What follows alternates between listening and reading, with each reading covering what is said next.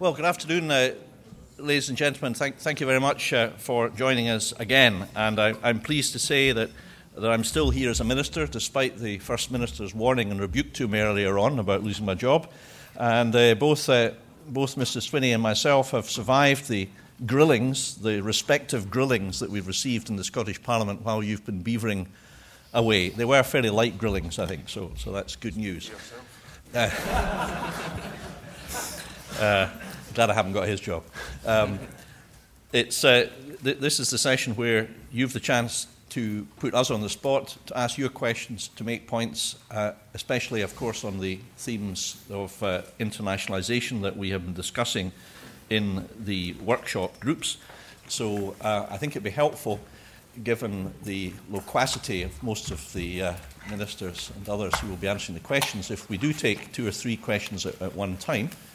This is usually when people are very shy about putting your hands up, so if you want to be first and get in, then I would urge you to put your hands up quite quickly, and I will carry on speaking until I see some raised hands. I can go on like this all day, you know. Please put up your hands. If you want. I thought that might happen. And if I'll take this lady here just in a moment, and another couple of hands going up, then we'll take 3 questions and then ask the panel to answer them. It would be helpful if you could perhaps, for the benefit of the audience, give your name and organisation or business. Yes. My name is Alison Grieve of Safe Tray Products. We invent and manufacture products for both the global hospitality industry and also the tablet computer industry. I've spoken before about the retention of intellectual assets in Scotland, so the protection of patents. We're a nation of innovators and engineers and great in life sciences and so on, but a big concern for small companies when exporting overseas is patent infringement. And Scotland, being as it is, would be an ideal country for a previously talked about patent insurance scheme. And so I just wondered whether there was any movement on that, because it's been brought up previously. Thank you very much, Alison. Another question at the front here, and I'll take one more if there is one more, or if not, we'll just go to the panel. This was prompted by that first question. In our discussion session, patents were mentioned as one of the obstacles to innovation that affect small businesses, and I wondered what your view was on where we should use patents and where we shouldn't. Okay, and the last of the first group of 3. There we are. Chap with a loud voice. Sorry about that. Yeah, I've got a booming voice anyway, don't worry. I've just been informed by the chap sat to my right that Ecuador are carrying out an experiment at the moment where they've removed patents from the equation altogether, and how that's driving an innovation economy there. Well, thank you very much for that interesting and unexpected point. Mr. Well, I think those 3 contributions rather expose some of the dilemmas that we wrestle with on all these questions, because in amongst them are, very different views as to what is the importance of patents. I think at the outset I would say that I think I'd take an awful lot of persuading to go down the Ecuadorian example. Let me say it in sort of civil service parlance, we'll watch that development with interest. I think the patents are significant because they do comprise a significant part of the intellectual capacity that is invested by entrepreneurs and innovators in core products. So, my fundamental view is there is something worth protecting there, and I think if we see if there are issues about the insurance arrangements which act as an impediment to companies being able to confidently export to wider markets, then we certainly should look at that very carefully and determine if there's things that we could do to support the market in that respect. I think we have to look at this issue very much within the context of what is a potential barrier to international business activity.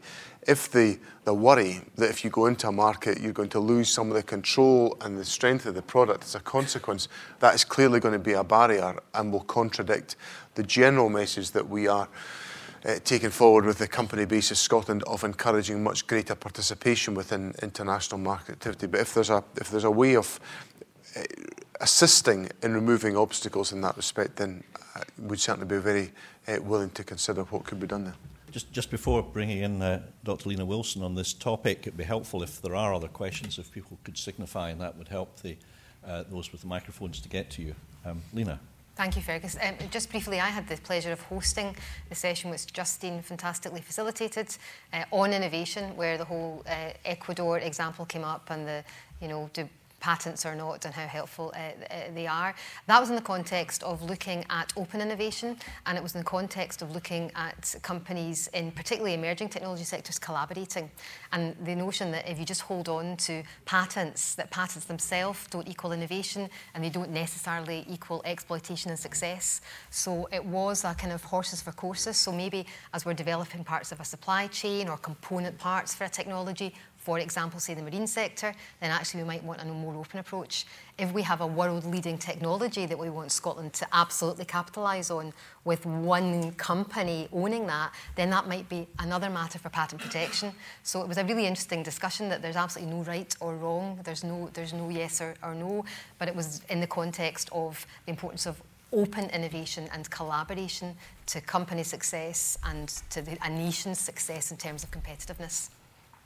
Okay, thank you very much indeed to John and Lena. And I've got the gentleman here, and also in the front. Yes, go ahead, and then at the back.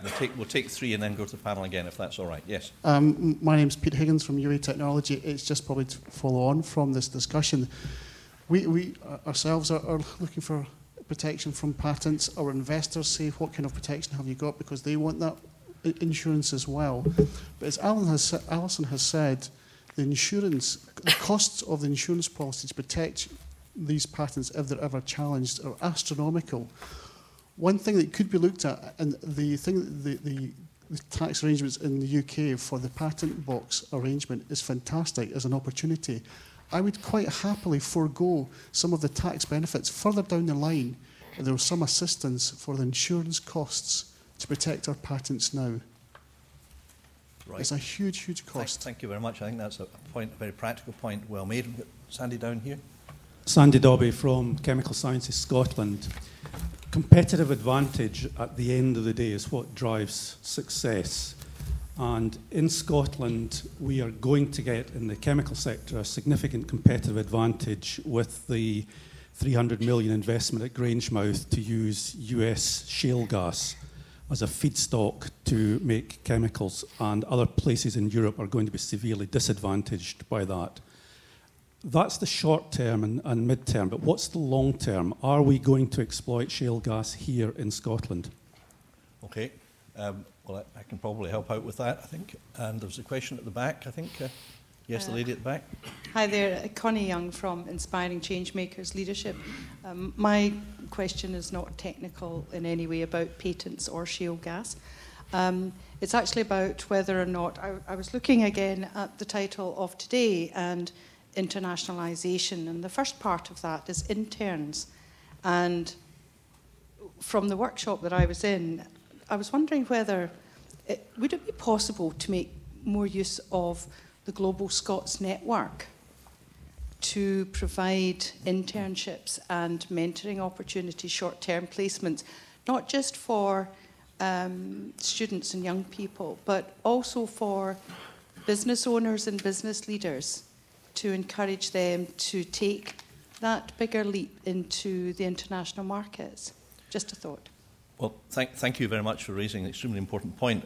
With regard to the shale gas questions, plainly we are aware of events at Grangemouth and watching closely, and very much welcome the opportunity to provide a cheaper feedstock in the backdrop that I understand, Sandy, from fairly extensive meetings with some of your members, including most recently Exxon and Shell at their Fife operations, their wet and dry gas operations and ethylene operations there, that the competitive advantage that the USA enjoys over high energy users, particularly the chemical sector in USA as opposed to Europe, is now of a factor of 4 to 1. In other words, the energy costs for comparable plants in the USA are 4 times cheaper than for comparable plants in Scotland and indeed Europe.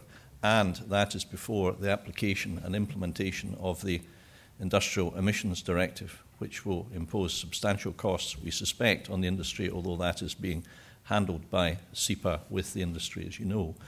So in the long term, we have in the Scottish Government taken the view that our approach to unconventional gas should be evidence-led.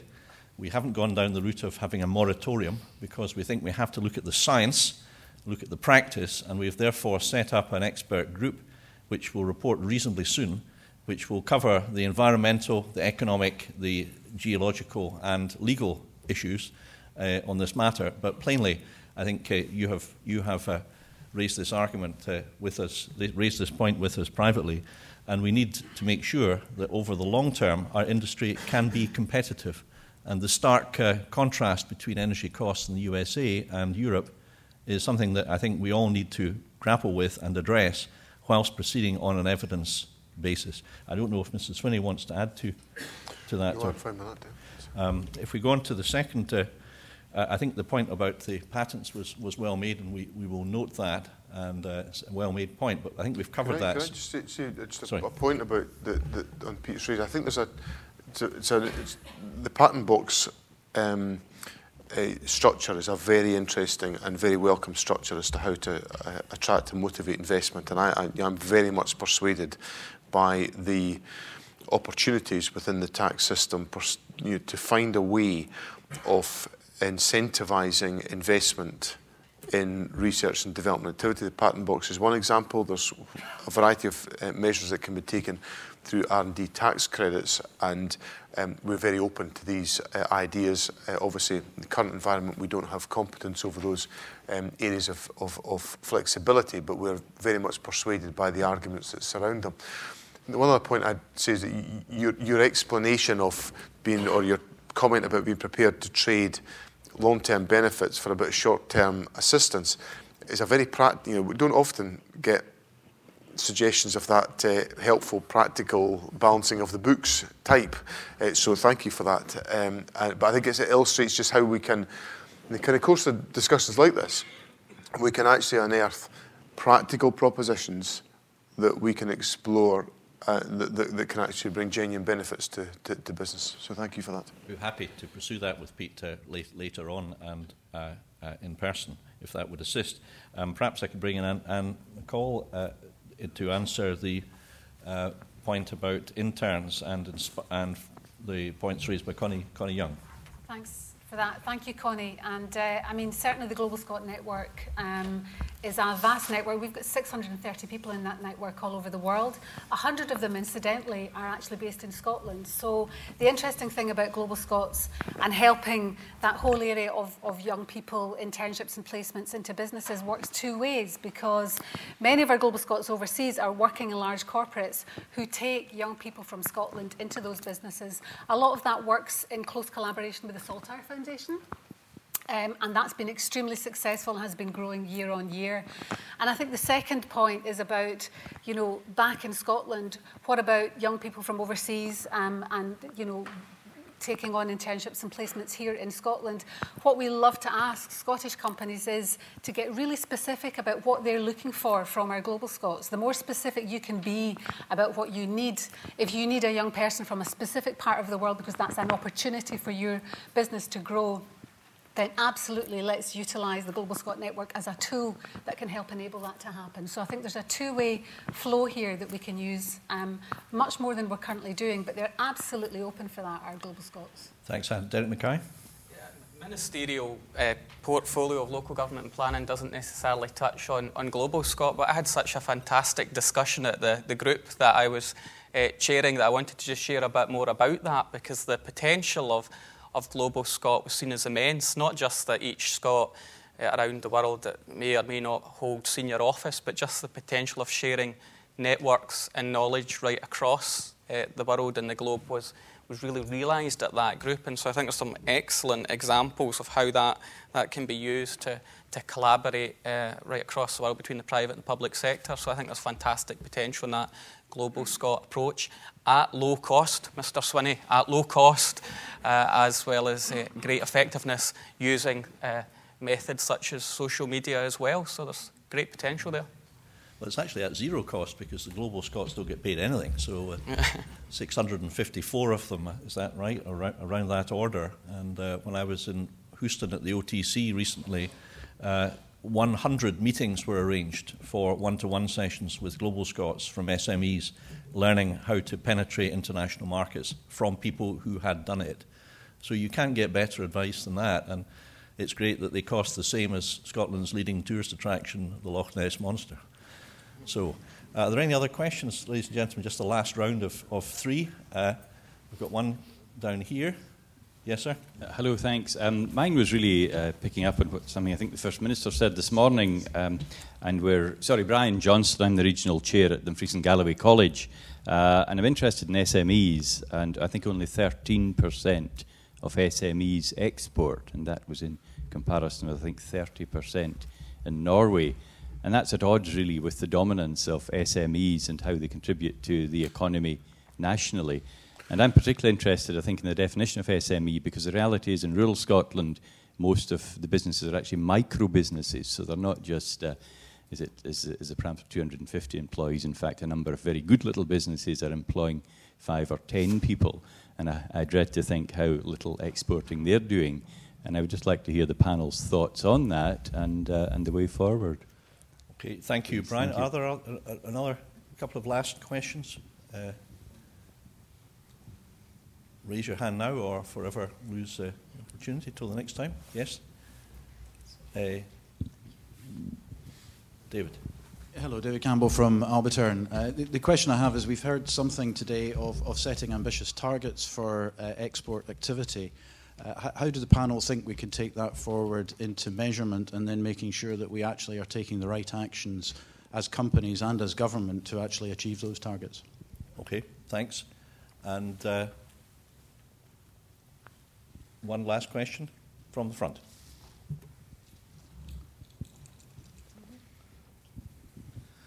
One of the key exports that we haven't discussed much is actually in education, the students who come from abroad to study here. And one of the difficulties we're having there is it's more difficult for them to come to Scotland than it has been in past. And I wondered what thoughts you had on that. Humza Yousaf? Yeah, thank you for the questions. Actually, I'll try to touch on two of them, but just on the last question that was asked, it has been a very difficult environment. I remember the first time I travelled to India as a government minister, a very friendly nation that it is. Every single question was jabbing the finger at me saying, why are you stopping us from coming to your country? Well, I was saying, well, actually, that's not what we're trying to do. Now, obviously, immigration policy is controlled by the government in London, and we've proposed, along with the universities, the Institute of Directors, the Federation of Small Businesses, to have an immigration policy that meets our needs.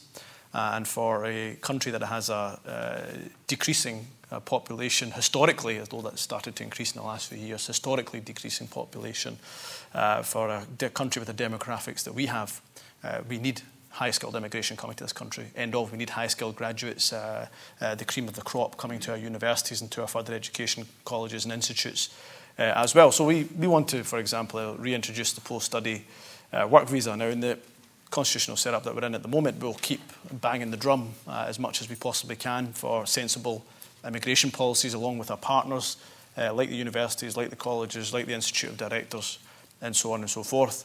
But I suppose I would be honest with you and say there's not much flexibility that I've seen in that regard. But you're absolutely correct. It makes no sense for me at all. I don't see any sense in bringing some of the best minds of the world to Scotland, spend 4 years going through our universities, 3 years going through our universities, through our colleges, and then just sending them off back to their own countries or somewhere else. We can be using and should be using that talent where it's here.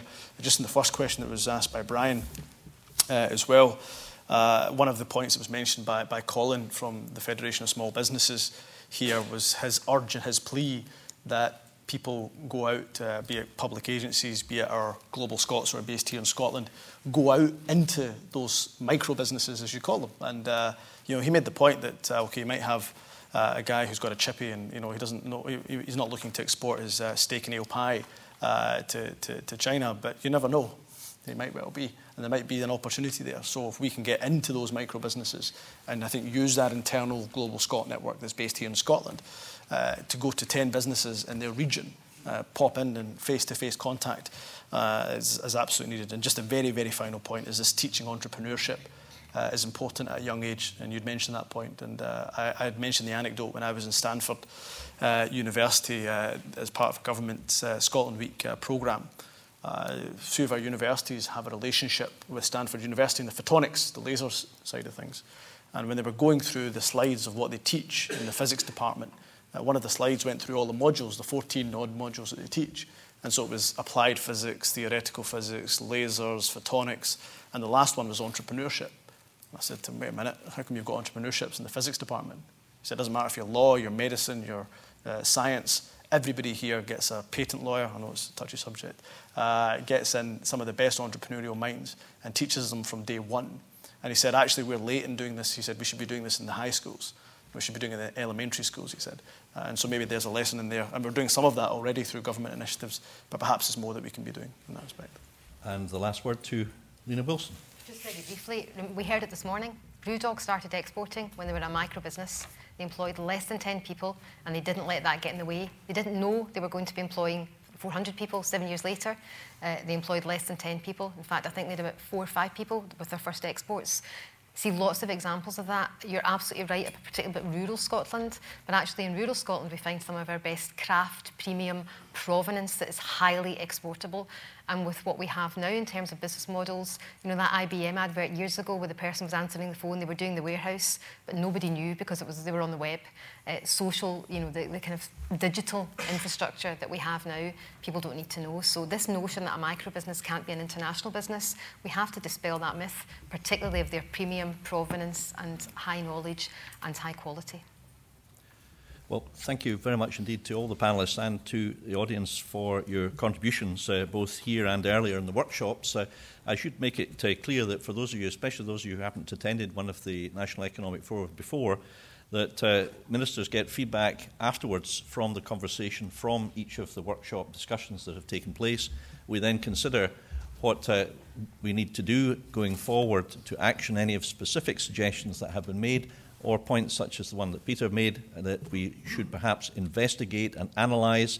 So I want to reassure you that these discussions are discussions that can and often do lead to influencing, shaping and formulating government policy, and they're a great advantage to ourselves as your government ministers and heads of the enterprise agencies who have really added to the discussions by coming along today. So I'm particularly grateful for Lena and Anne in stepping in for ministers who, through other engagements, weren't able to join us today. Now, there is in every government-sponsored meeting a moment where there is a shameless plug, and that moment has now arrived. And therefore, I would like, as Minister for Tourism, shamelessly to plug the opportunity that all of you and your families can have to have a marvellous day out at Bannockburn Live, which will be one of the most splendid and most enjoyable occasions that your family could ever attend, taking place on Saturday the 28th and Sunday the 29th of June. I have the leaflet here if anybody wishes it. It's £20 per person adult, up to a family of 4, £55, which is excellent value. You can see the clan reenactments, you can see the Highland Food Village, you can listen to Dougie MacLean, Julie Fowlis, Shore Patrol, or 8 or 9 bands, none of which I've actually heard of. And I will be wearing the first outing, I will be resplendent in the first outing of my new kilt, so that perhaps might put you off, but it's a big field, so you might be spared that ghastly experience.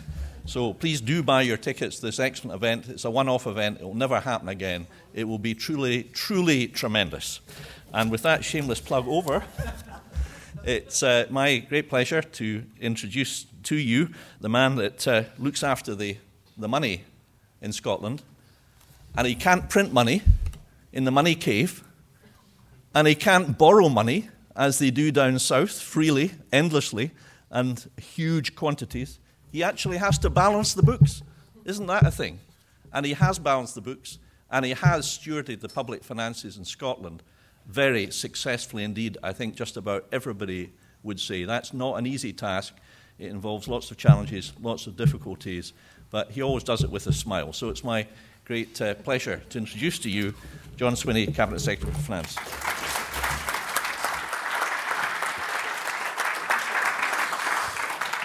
There's not always a smile, Fergus, I can tell you. But it's a pleasure to be here. And again, my apologies I wasn't able to be here as I would normally be for the whole of the session, but the Finance Committee required me earlier on today. And can I just say on the question of Bannockburn Live, not only has the Swinney family bought tickets, so I didn't know there was a kilt threat from Fergus, we'll have to watch out for that. I've also signed up to the Bannockburn 700 10K race this Sunday, which was supposed to be 700 mad people running around that area for a 10K, and it's apparently over 1,000 now. So there'll be even more money raised for charity than was originally expected out of that. So I was out training for that at 6 o'clock this morning, just to make you all feel as if you've not had a hard enough day as I've had already.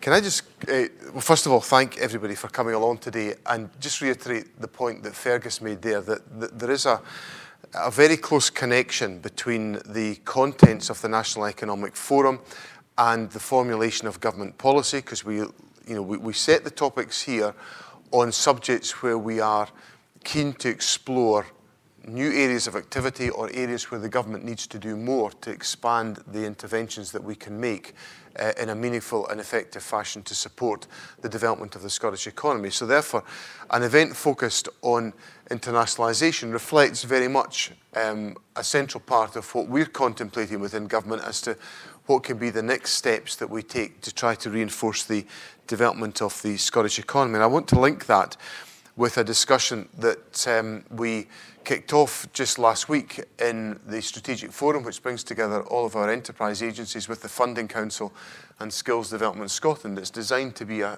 forum in which we draw together very sharply the economic priorities of the government and the agencies that take forward our agenda within Scotland, where we essentially were wrestling with, well, we actually started the discussion with two distinct topics.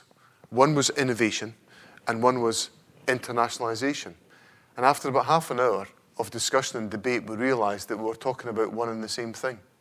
That we had to find a way of properly connecting and involving the whole of the company base in the whole act of innovating and creating new developments and new opportunities for growth. And if we were to get the maximum benefit of all of those, then the maximum benefits would be realised if we were trading in an international environment.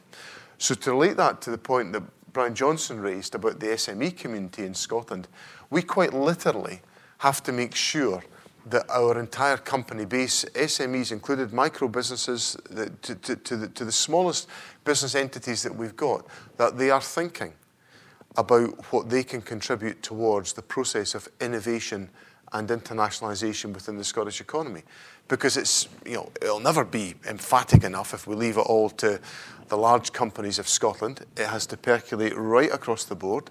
We cannot say that it's really only for the companies that have got 5 people. I can think of companies that I have visited in the last couple of weeks that have 2 employees and they're exporting around the globe and great achievements under the belt. So we have to encourage that broad ownership of the whole concept of innovation, and we have to make innovation sound like something that is done in the ordinary routine business of business development, as opposed to something that you must leave for, let's call it, a fancy process of research and development. Innovation can simply be about constantly focusing on how we do things more effectively, how we improve products, how we do things in a better fashion. And that links very closely to the realisation of our international ambitions, and David Campbell raised the point about the realisation of ambitious export targets. We set some targets for the development of the food and drink sector that were to be achieved by 2017. Because the food and drink sector in Scotland absolutely got its act together and drove improvement and development and innovation and international business activity so fast, we reached those targets 3 years early. And they were big, big targets.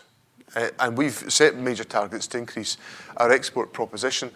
And I think part of what we're now wrestling with, and what this conversation today has been helpful about, is that question about how we properly motivate and embrace the entire business community of Scotland, not just the business community, but our academic institutions, because our academic institutions are strongly involved in the whole process of international activity, some of it international business activity, to strengthen the proposition that Scotland can take to the international marketplace.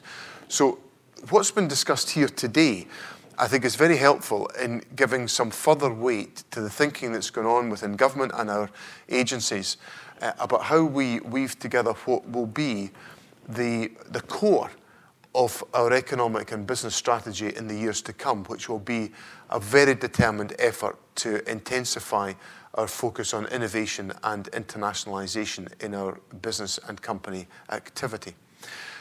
What's one of the other key and essential ingredients in that process? The other key and essential ingredient is collaboration. Because if we're all in our wee compartments, we're not going to achieve all that can be achieved. Yesterday morning, I had a discussion, a fascinating discussion, with what I would call the big data set of Scotland. These are the innovation centres that the Funding Council has been funding and which have been established in collaboration with our enterprise agencies, looking at how we use the handling of major sources of data to improve the economic advantage and economic proposition within Scotland. And around the table were about 25 people from all these different organisations, some of them IT specialists, some of them business development specialists, some of them data specialists.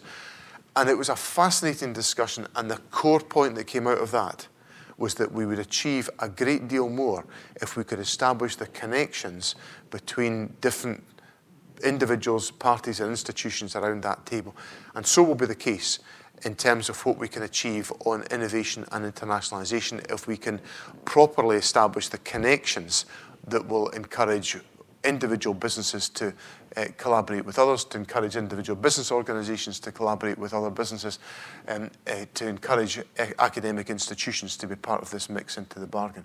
So innovation, internationalisation and collaboration, watch out for that emerging as the central part of the government's economic strategy in the period ahead. So with those words, can I thank you very much for your contribution today. Ministers will look very carefully at what's been talked about today in concert with our economic agencies. Part of what we've tried to do with the National Economic Forum over time is not to have a sort of flitting about of subjects. It's to actually focus on a very clear agenda that runs through all of what we're trying to achieve. So we'll come back to some of these questions in due course. Thank you for giving up your morning to participate in this event, and I hope over lunchtime there's the opportunity for some of that collaboration to start that I've just spoke about. Thank you very much indeed. Thank you.